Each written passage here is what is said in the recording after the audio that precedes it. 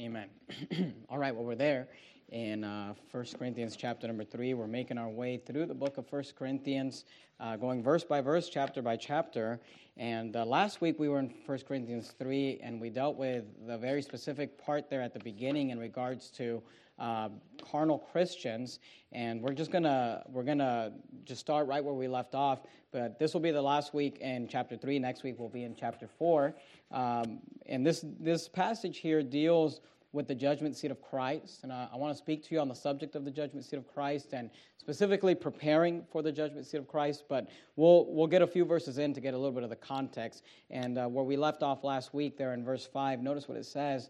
It says, "Who then is Paul and who is Apollos?" And if you remember, he's been dealing with this idea of these groups that formed where one would say, "I am of Paul and I am of Apollos." And he says, "Who then is Paul and who is Apollos?" He says, "But ministers by whom ye believed." And I'm not really preaching on this, although it's in the context, but I want you to notice verse 5 is a pretty powerful verse. Notice these two words. He says, "Even as the Lord gave to every man." So he says, Paul and Apollos, he says, Paul and Apollos are not anybody special. There's nothing special about Paul and Apollos. He says they're simply ministers by whom ye believed. He said they were the ministers, they were the tools, they were the people that God used to bring the gospel to you that you might be saved. And you know, in my life and in your life, you would be able to say that there was a minister who God used to bring you, if you're saved, to bring you the gospel that ye might be believed. But here's what's powerful is that then he says this. He says, "Even as the Lord gave to every man." And here's what he's saying. Every man on earth, God has appointed a minister. There is a Paul or there is an Apollos that is supposed to bring that individual the gospel. And today, often, many people will mock at the Bible and they'll say things like, well, what about, people in the darkest jungles in Africa? Or what about people in the jungles in South America? And what about people that have never heard the gospel? And here's what you need to understand. Anyone in this world who has not heard the gospel, that's not God's fault. God has a minister, God has an individual who He has appointed to bring the gospel to every person. And if someone doesn't get the gospel, it's because of the soul winner's disobedience or unwillingness to go. And honestly, you should let that sink in, and that should be quite a sobering thought there, that there are people on this earth. When you got saved, God appointed to you specifically and said, it's your job to reach these people in your life. Because here's the thing, there are people in your life that I'll never meet. There are people in my life that you'll never meet. And there are certain appointments that God has made. God has appointed you to give the gospel to certain individuals in your life. And God has done that to every believer so that the Bible says here that even as the Lord gave to every man has a Paul or an Apollos that's supposed to give the gospel to them. And here's the question. The people that are supposed to get the gospel from you, can they rely on you to bring them the gospel? I mean, isn't that a sad statement? Isn't that a sobering statement to think of the fact that there are some people that I may be the only one that can bring the gospel to them. I may be the only one that knows them, that's saved, that has the true gospel, and I can bring it to them. And when I refuse to do that, I'm damning them to hell, but it's not their fault and it's not God's fault. It's our fault. That's an interesting thought. It's a powerful verse there. He says, "Who then is Paul? And who is Apollos? But ministers by whom ye believed, even as the Lord gave to every man." That's why Paul would say, as he'd preach the gospel and people would get saved, he said, "Your blood be upon your head." And he said, I'm no longer responsible for your salvation. I've warned you and I've done my duty. What you do with it is up to you. Notice verse 6. He says, "I have planted, Apollos watered." He says, "But God gave the increase. So then, neither is he that planteth anything, neither he that watereth, but God that giveth the increase." Notice verse 8. He says, "Now he that planteth and he that watereth." Notice what he says. He says, "He that planteth and he that watereth are one." And here's what he's saying in these verses. He's saying, the role you play in spreading the gospel is not as important as it is important that you play a role in spreading the gospel. Because really, at the end of the day, it is God who saves. It is God who gives the increase. So he says, look, whether you plant or whether you water, whether you reap, whatever role you play in that progression is not as important as long as you're in that progression somewhere, as long as you are playing a role. He says, he that planteth and he that watereth are one, but he says, it is God that giveth the increase. Now, this is not some sort of Calvinist statement where it says, well, it doesn't matter, God gives the increase, doesn't matter what you do. No, look, it does matter whether you plant, it does matter that you water, it does matter that we labor, and that's what he's going to get into in this passage. But what he's saying is, it is God that gives us the success. And by the way, that's why we need to be very careful about getting lifted up in regards to results. If we go out soul winning, and we get one person saved, or two people saved, or three people saved, here's what he's saying. And you say, man, I knocked on that door. I asked them the question. They were ready. I preached the gospel. They understood it. Man, it just clicked. It fell into place. They got saved. Praise the Lord. And you know what? Praise the Lord for that. And you got one person saved, or two people saved, or three people saved. And maybe you go out the next week and you say, man, nobody got saved, but I talked to some people and I gave them a thorough explanation of the gospel. I definitely planted a seed, but they didn't get saved. They weren't ready. Or maybe you went out and you say, man, there's somebody, I talked to somebody and they kind of knew already. Somebody had already talked to them, and I just gave them some more verses and follow up with them, but they weren't ready to get saved. You know what? In every one of those situations, you've all accomplished something for the cause of Christ. You say, but I didn't get anybody saved. Yeah, but it's God who gives the increase. So whether you just plant the seed and you say, well, I didn't get them saved, but they get saved later on, or whether you come alongside and you water that seed and you add to it and you help them understand and they don't get saved, but they get saved later on. Or maybe you get to reap and pray with them and all. Look, all of that is the same. So don't get discouraged when you go out there and you say, well, nobody got saved this week. Hey, he that planteth and he that watereth are one. As long as you're out there warning people and giving people the gospel and trying and doing your work, at the end of the day, it is God who giveth the increase. It's God who is the one who does the saving. And this is why it's so important that he's explaining this, because he's about to jump into this idea of the judgment seat of Christ. And he's going to really emphasize this idea. In fact, look at verse 8 there. Notice what he says. He says, now he that planteth and he that watereth are one. And here's what you need to understand. In the work of God, your position doesn't matter as much as it matters that you have a position, that you have a place to work. It's not like the pastor is going to get more rewards because, he was a pastor as opposed to someone who was just serving in the church. Look, God has called me to be the pastor of this church. God may not have called you. You may not be. He didn't put the desire in your heart to be a pastor. You're a faithful church member here. You're a faithful whatever position and role you play. Hey, as long as we are running the race that is set before us, as long as we're doing the will that God has called us to do, then he that watereth and he that planteth, he that reapeth, they're all one. It's God who gives the increase. But here's the important thing that you need to understand. God does not reward us based on results. He rewards us based on our work. He rewards us based on our labor. Notice verse 8. Now he that planteth and he that watereth are one. Notice what he says. And every man shall receive his own reward. Notice what he says. According to his own labor. You say, well, it's not like I'm going to get, when I get to heaven, I get the judgment seat of Christ, I'm going to get, rewards based on how many people I got saved. No, you don't get rewards based on the results. Why would God reward you based on something He did? He's the one that did the increase. He's the one that did the saving. He's the one that quickened and gave life. You say, well, what do we get rewarded? We get rewarded based on the work we do. The results we leave up to God. The results are up to Him.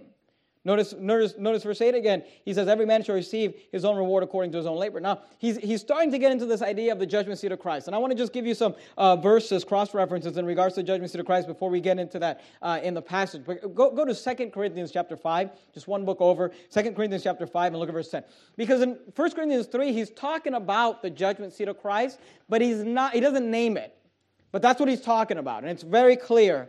But I want you to notice where the Bible actually names this judgment. 2 Corinthians chapter 5, look at verse 10. 2 Corinthians 5:10.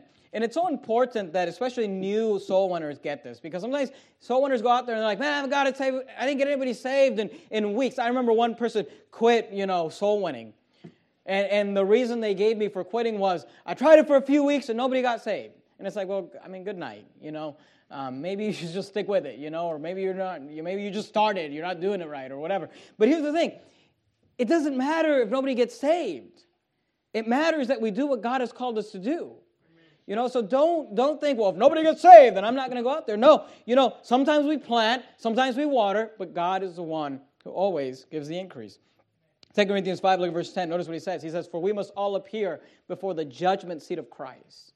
For we must all appear before the judgment seat of Christ, that everyone may receive the things done in his body according to that he hath done, whether it be good or bad. And I want you to understand a couple of things just as we get into this idea of the judgment seat of Christ. Number one, this is a judgment for believers. He is talking to the church at Corinth, which is a group of believers. There is a judgment for believers called the judgment seat of Christ.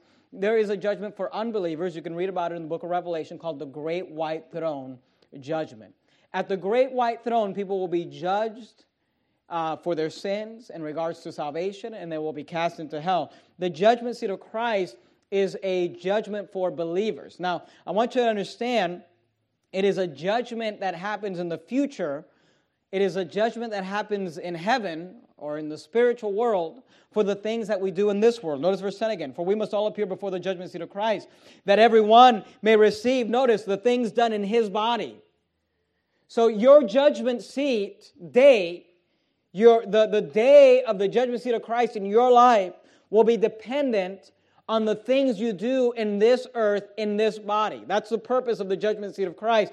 And I want you to notice it says there, according to as they have done, whether it be good or bad. Sometimes people read that and they think, oh, we're going to be judged for our sins. As believers, we'll never be judged for our sins. And I've talked about that extensively, and I don't want to get too bogged down into that. But look, once you're saved, your sins are gone. You'll never be judged for those. You say, well, what does it say there, whether it be good or bad? And I don't want to get too much into it because we actually just dealt with it not long ago when we were studying through the book of Leviticus. But if you remember, in the book of Leviticus, we learned that the words good and bad don't have to do with, moral or immoral or what we would consider sinful. Good or bad basically has to do with value, whether it has value or not. The milk went bad. It's not that the milk got backslidden. It's just you can't drink it anymore. There's no value to it. And that's what he's saying. He said, we're going to be judged whether the things done in our body are good or bad. And we're going to talk about that here in a second. Go to Romans chapter number 14. If you go backwards, you're there in 2 Corinthians, 1 Corinthians, Romans 14, look at verse 10. Let me show you another verse where this is brought up. Romans 14 and verse 10. Romans chapter 14 and verse 10, notice what the Bible says, Romans 14:10. But why dost thou judge thy brother? Or why dost thou set at naught thy brother? For we shall all stand before the judgment seat of Christ. And we should be very careful about judging other people and what they're doing. And I'm not talking about false prophets or things that are lined out clearly in Scripture. But we can become very judgmental as fundamental Baptists. And we start judging, what people are doing in their walk with God, or what they're doing with their children and in their marriage and in their ministries or whatever it might be. God himself has determined not to judge a man until the end of his life. And we would do well to be careful about judging people. Because he says, but why dost thou judge thy brother? Or why dost thou set at naught thy brother? He says, for we shall all stand before the judgment seat of Christ. He says, look, we're all going to get judged one day for the way that we lived our life. So I'd like to tonight just give you three statements, three elements in regards to the judgment seat of Christ. If you go back to 1 Corinthians chapter 3, if you don't have a baby sitting on your lap, I'd like you to write these statements down. If you've got a place to take notes, on the back of your course of the week is always a place where you could take notes there. 1 Corinthians chapter number 3, I'd like to write down these statements. Statement number 1 tonight, I want to give you three thoughts, three elements about the judgment seat of Christ. And you say, well, why? Why does it matter? Why does it matter that we understand the judgment seat of Christ? And here's what you need to understand. You're going to be judged at the judgment seat of Christ whether you like it or not. If you're saved, it comes with a deal. That's what he says. He says, we shall all stand before the judgment seat of Christ. So it's not a voluntary thing where you say, well, I think I did pretty well. I'd like to be judged and see how it goes. No. We shall all stand before the judgment seat of Christ. You will stand. If you're saved, you will stand at the judgment seat of Christ one day. And if God is going to judge you, the things which are done in your body, look, I don't know about you, but if there's rules to the game, I want to know what the rules are. You know, I want to know if I'm going to get judged for something, if I'm going to be expected to produce something, then I want to know what it is that I'm going to get judged for and how to play the game. So I want to give you 3 elements in regards to this idea of the judgment seat of Christ. And you say, well, why? Here's why. To help you prepare for the judgment seat of Christ. Because the Bible says, and as it is appointed unto man once to die, but after this, the judgment. You will be judged one day. So you must be preparing. You must spend your life preparing for the judgment seat of Christ. So how do we do that? Number 1, I'd like you to write the statement down. The judgment seat of Christ is a personal judgment. The judgment seat of Christ is a personal judgment. Look at verse 8 there. Notice what he says. He says, now he that planteth and he that watereth are one. Notice what he says. And every man shall receive his, notice this word. If you don't mind writing in your Bible, underlining your Bible, I'd underline this word, maybe even circle this word. Notice what he says. He says, every man shall receive his own reward according to his, notice, own labor. The judgment seat of Christ is a judgment for all believers, but I need you to understand that it's an individual judgment. It is a personal judgment. You will not be able to stand at the judgment seat of God and say, as a wife say, yeah, well, my husband went soul winning. No. You will stand before the judgment seat of Christ. And every man shall receive the things done in his own body.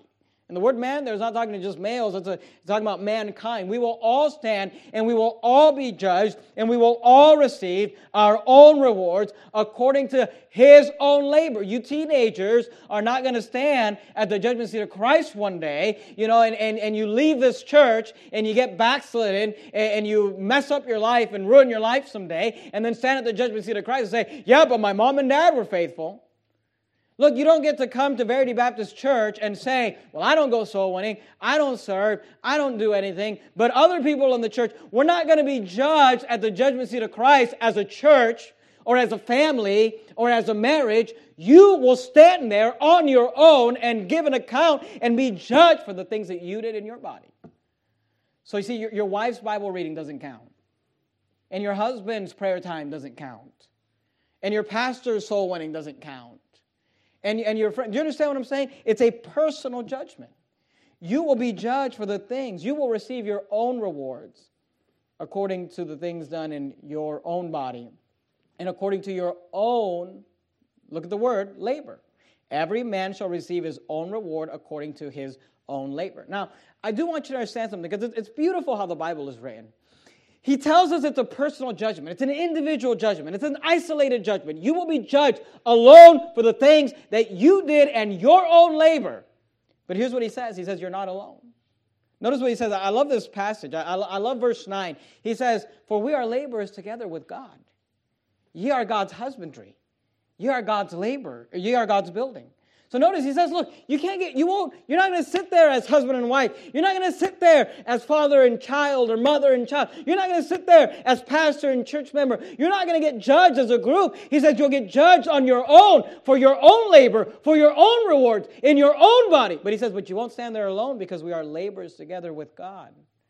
And I want you to understand this. Go to John chapter 15. And I want you to understand this. And look, maybe this doesn't matter. Maybe it's Wednesday night and you're tired and whatever. I get that. But I want you to understand this, and maybe you should write this down. We are not laboring for God. We are not laboring for God. We are laboring with God. Amen. Do you understand that?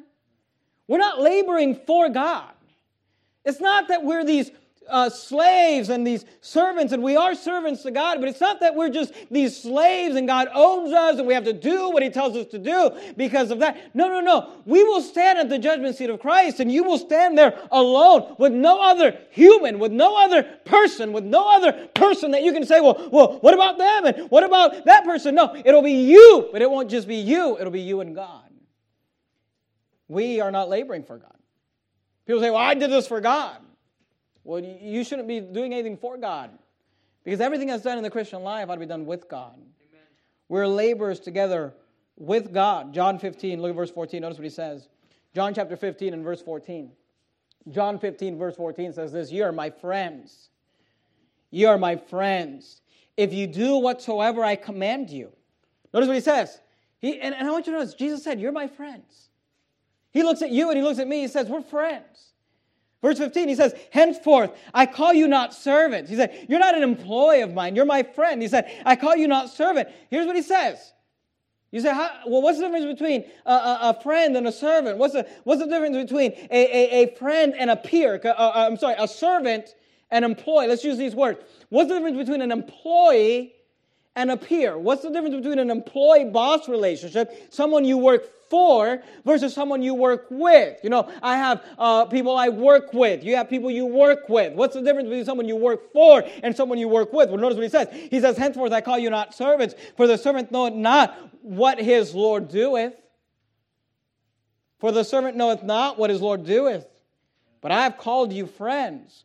For all things that I have heard of my Father, I have made known unto you." See, here's the difference between the working for versus working with relationship, is when you work for someone, they tell you what to do, but you don't know what they do, right? I mean, the boss is in the office somewhere. You don't know what he's doing. But people you work with, you know what they're doing. You know, here at Verity Baptist Church, I'm the pastor of the church. We have 2 full-time employees, Brother Stuckey and Brother Oliver. They work together a lot, often. You know, we have a weekly meeting where I meet with them and I give them tasks for the week and we talk about the projects and things they're working on. And of course, I talk to them on the phone and through text message on a daily basis. But you know, there's many days that I don't see them and they don't see me. But they see each other probably every day that they're working. You say, why? Because there's a difference between someone you work for and someone you work with.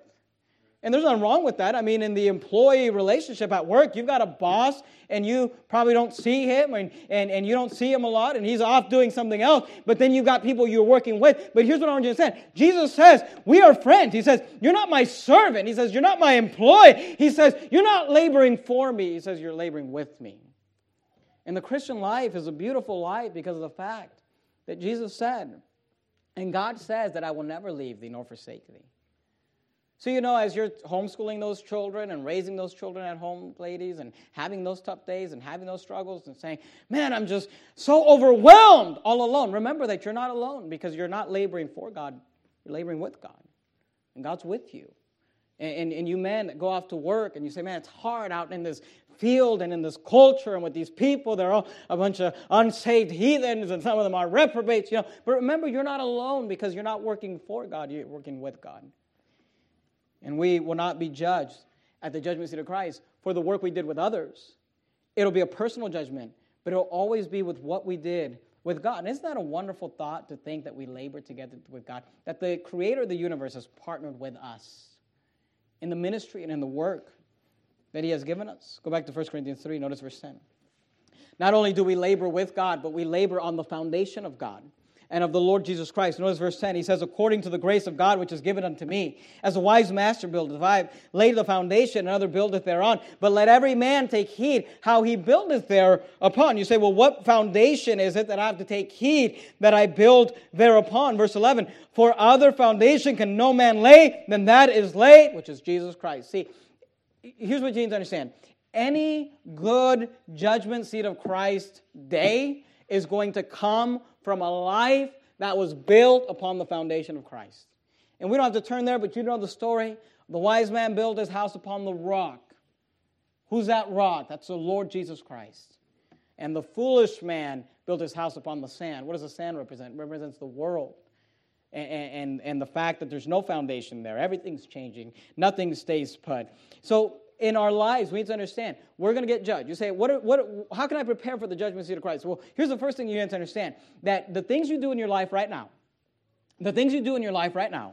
are the things that you will be judged for one day, and it will be you.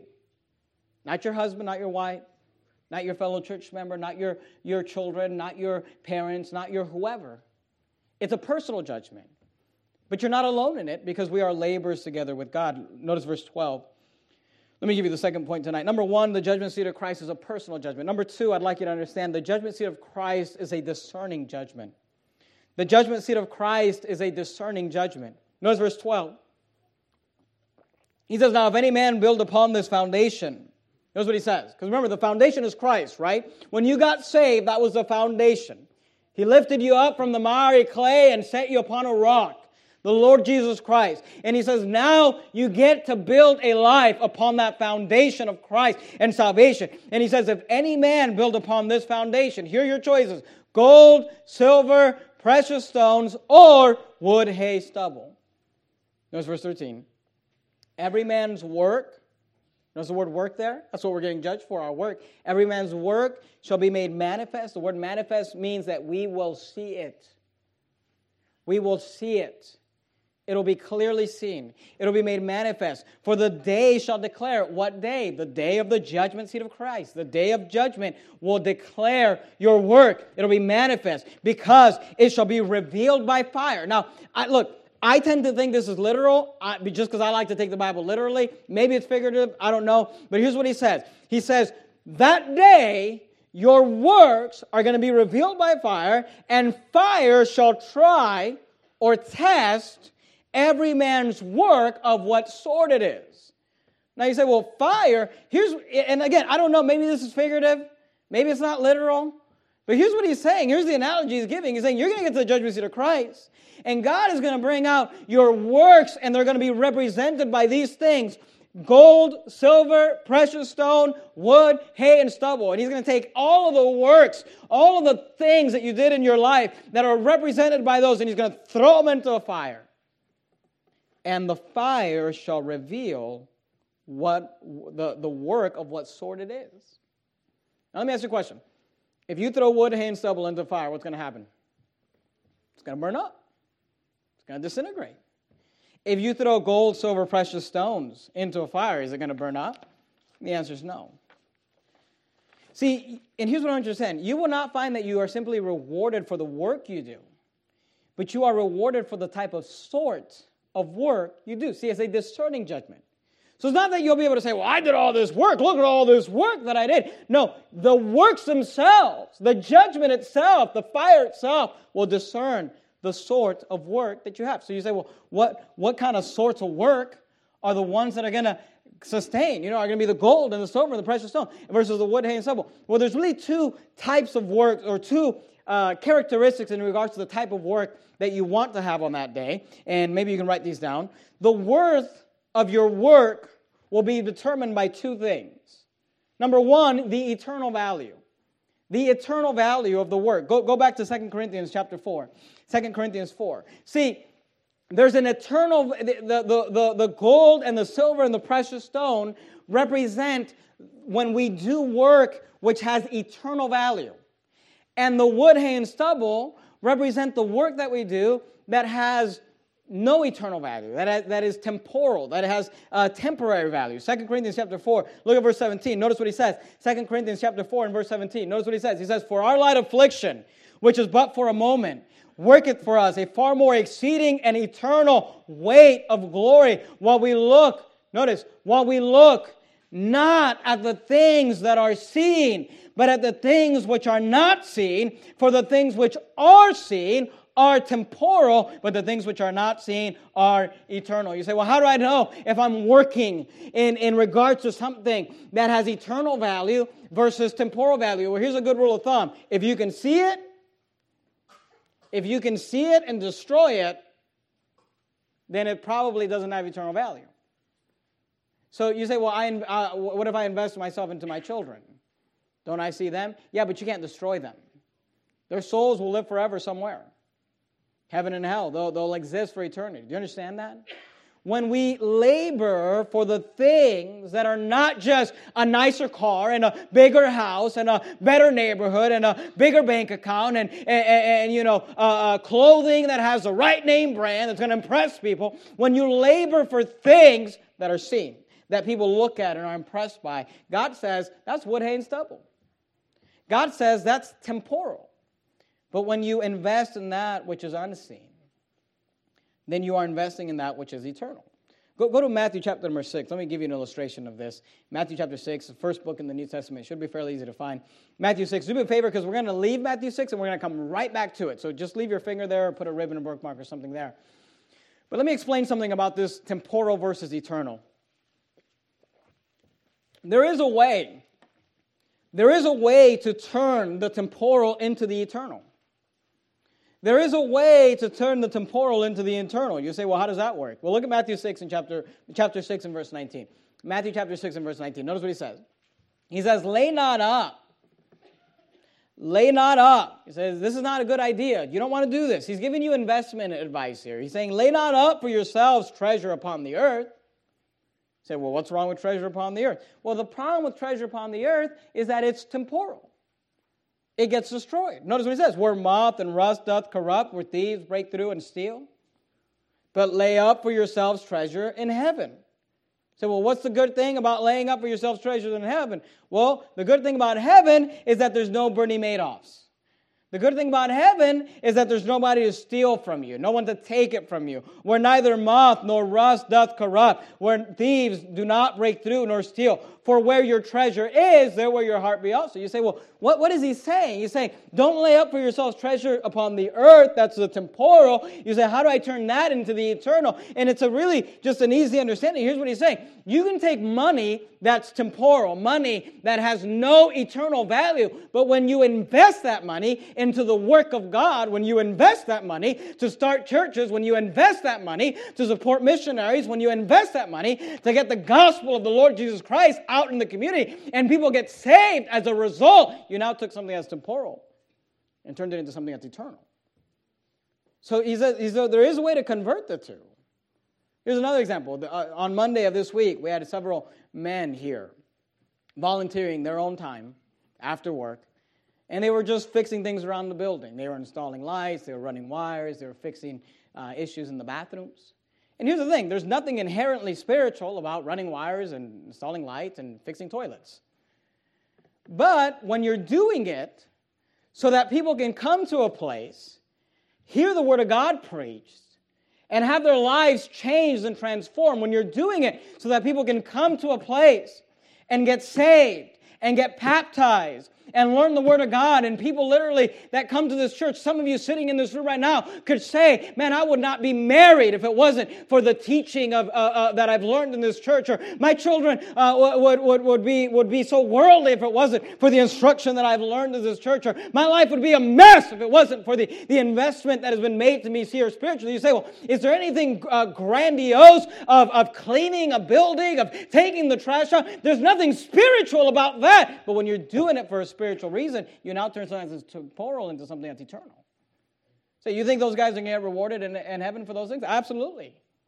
Because they're doing it for the eternal, for that which is unseen. So see, the worth of your work will be determined by its eternal value, but there's another characteristic.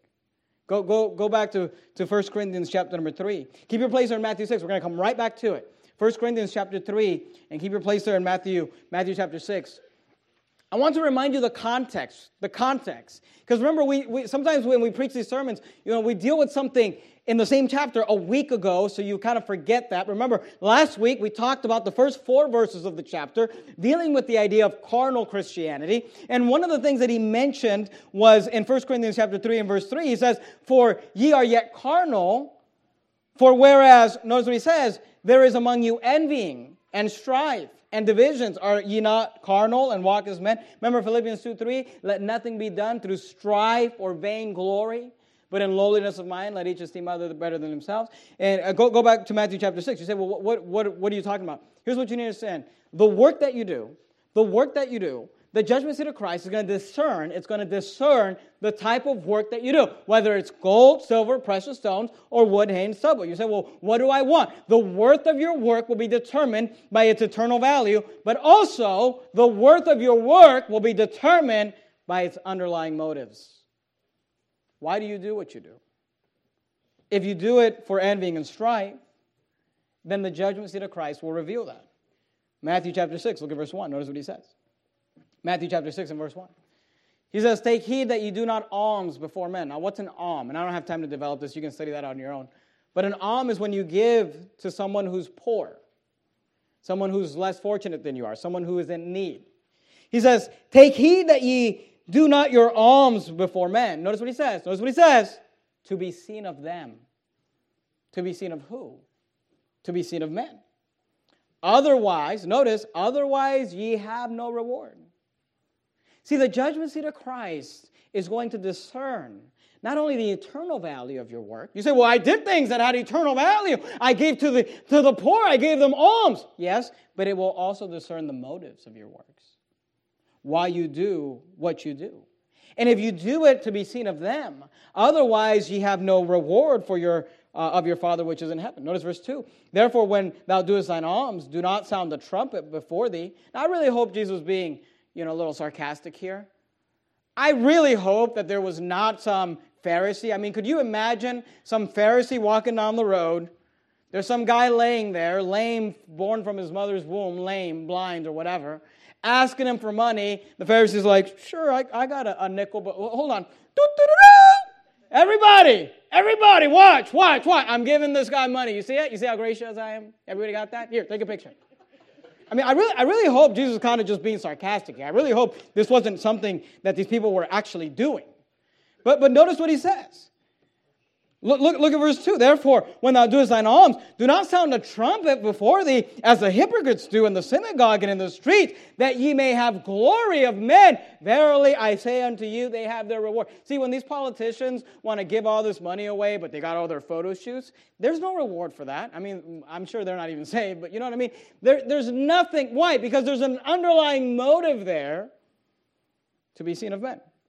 Verse 3, but when thou doest alms, let not thy left hand know what thy right hand doeth, that thine alms may be in secret. And thy Father which seeth in secret himself shall reward thee openly.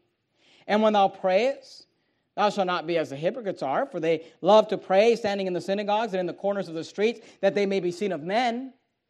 Verily I say unto you, they have their reward. But thou, when thou prayest, enter into thy closet, and when thou hast shut thy door, pray to thy Father which is in secret, and thy Father which seeth in secret shall reward thee openly. Look at verse 16. He says, moreover, when ye fast, be not as the hypocrites of a sad countenance, for they disfigure their faces, that they may appear unto men to fast. Verily I say unto you, they have their reward.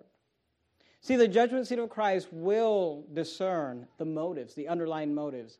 Whether you do what you do. Why do you do what you do? If you simply do it to be seen of men. And this is something that's very important to me as a pastor.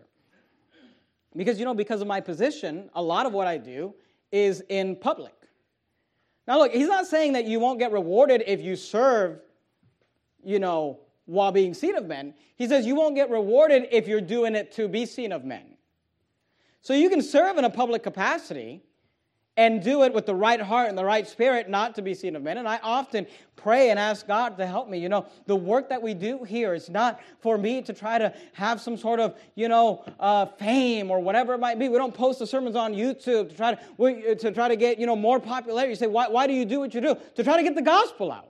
To try to get the Word of God out. To try to get the teaching and the preaching out. And honestly, we get more hate than love from most of it anyway. So it's not like we have that danger. But the idea is this, that when you do what you do to be seen of men, you lose your rewards.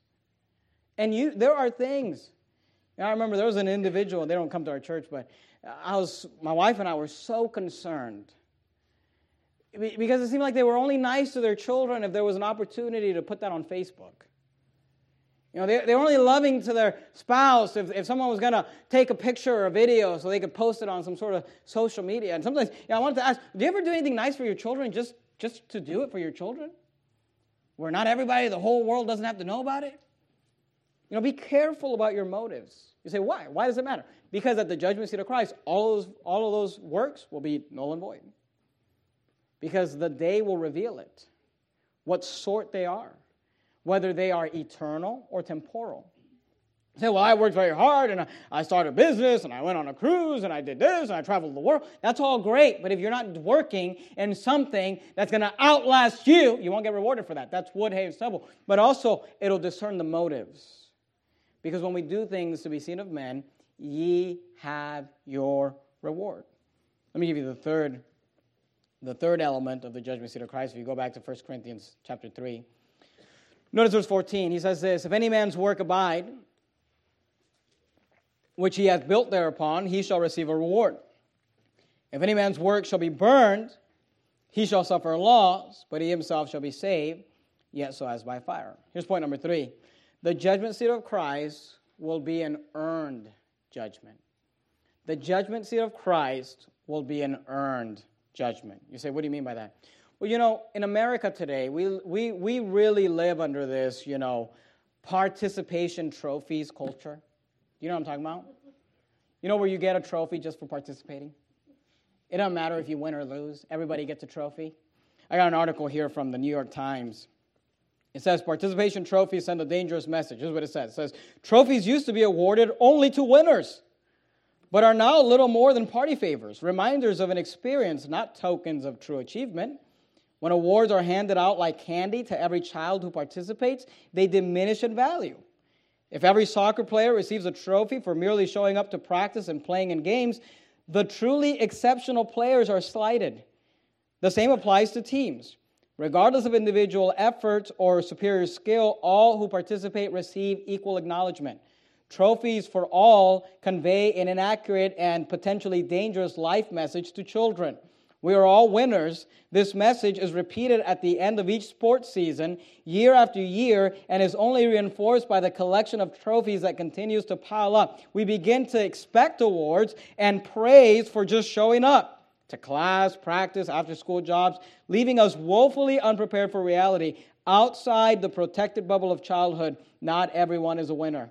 Showing up to work, attending class, completing homework, and trying my best at sports practice are expected of me, not worthy of an award. And here's the thing, I don't really care about trophies being handed out to little kids just for showing up. But the idea is this, that we have this mentality that, everybody gets a reward, but not so at the judgment seat of Christ. Jesus is not in the trophy participation culture. And he's not a communist either. He's going to reward you based on the actual labor you do. God will reward actual accomplishment, not simply participation. Notice again, verse 14. If any man's work abide, which he has built thereupon, he shall receive a reward. If we put your work in there and something's left over, God says, I'll reward you. I will give you something. I will make sure you get paid, that you get what's coming to you. Notice verse 15. If any man's work shall be burned. Look, there are some people that the angels are going to bring out the carts of all the laborers in your life, and we're going to look at the carts, and they're going to be all wood, hay, and stubble. And there's going to be no gold and no silver and no precious stones. And those things are going to get dumped into that fire. They're going to burn up. And verse 15 is for you. If any man's work shall be burned, he shall suffer loss. But he himself shall be saved, yet so as by fire. Look, God will reward actual accomplishment. Go to 1 Corinthians chapter 9. You're there in chapter 3. Just flip a few pages over. So therefore, you don't get a participation trophy. You don't get to just be, I remember when I was a kid, the participation trophies were already there. When I was a kid, my brother and I played baseball, and my brother was, later as we got older, things changed, and we actually played on the same team. But when we were little, they would ask us, do you want to play on the same team? And we were rivals. And he said, no, we don't want to play on the same team. And so my brother ended up being on the best team on the league, and I ended up being the best player on the worst team on the league, right? Or at least I like to think I was the best player on the worst team in the league. But, and here's the thing. We got a trophy. And we didn't win one game.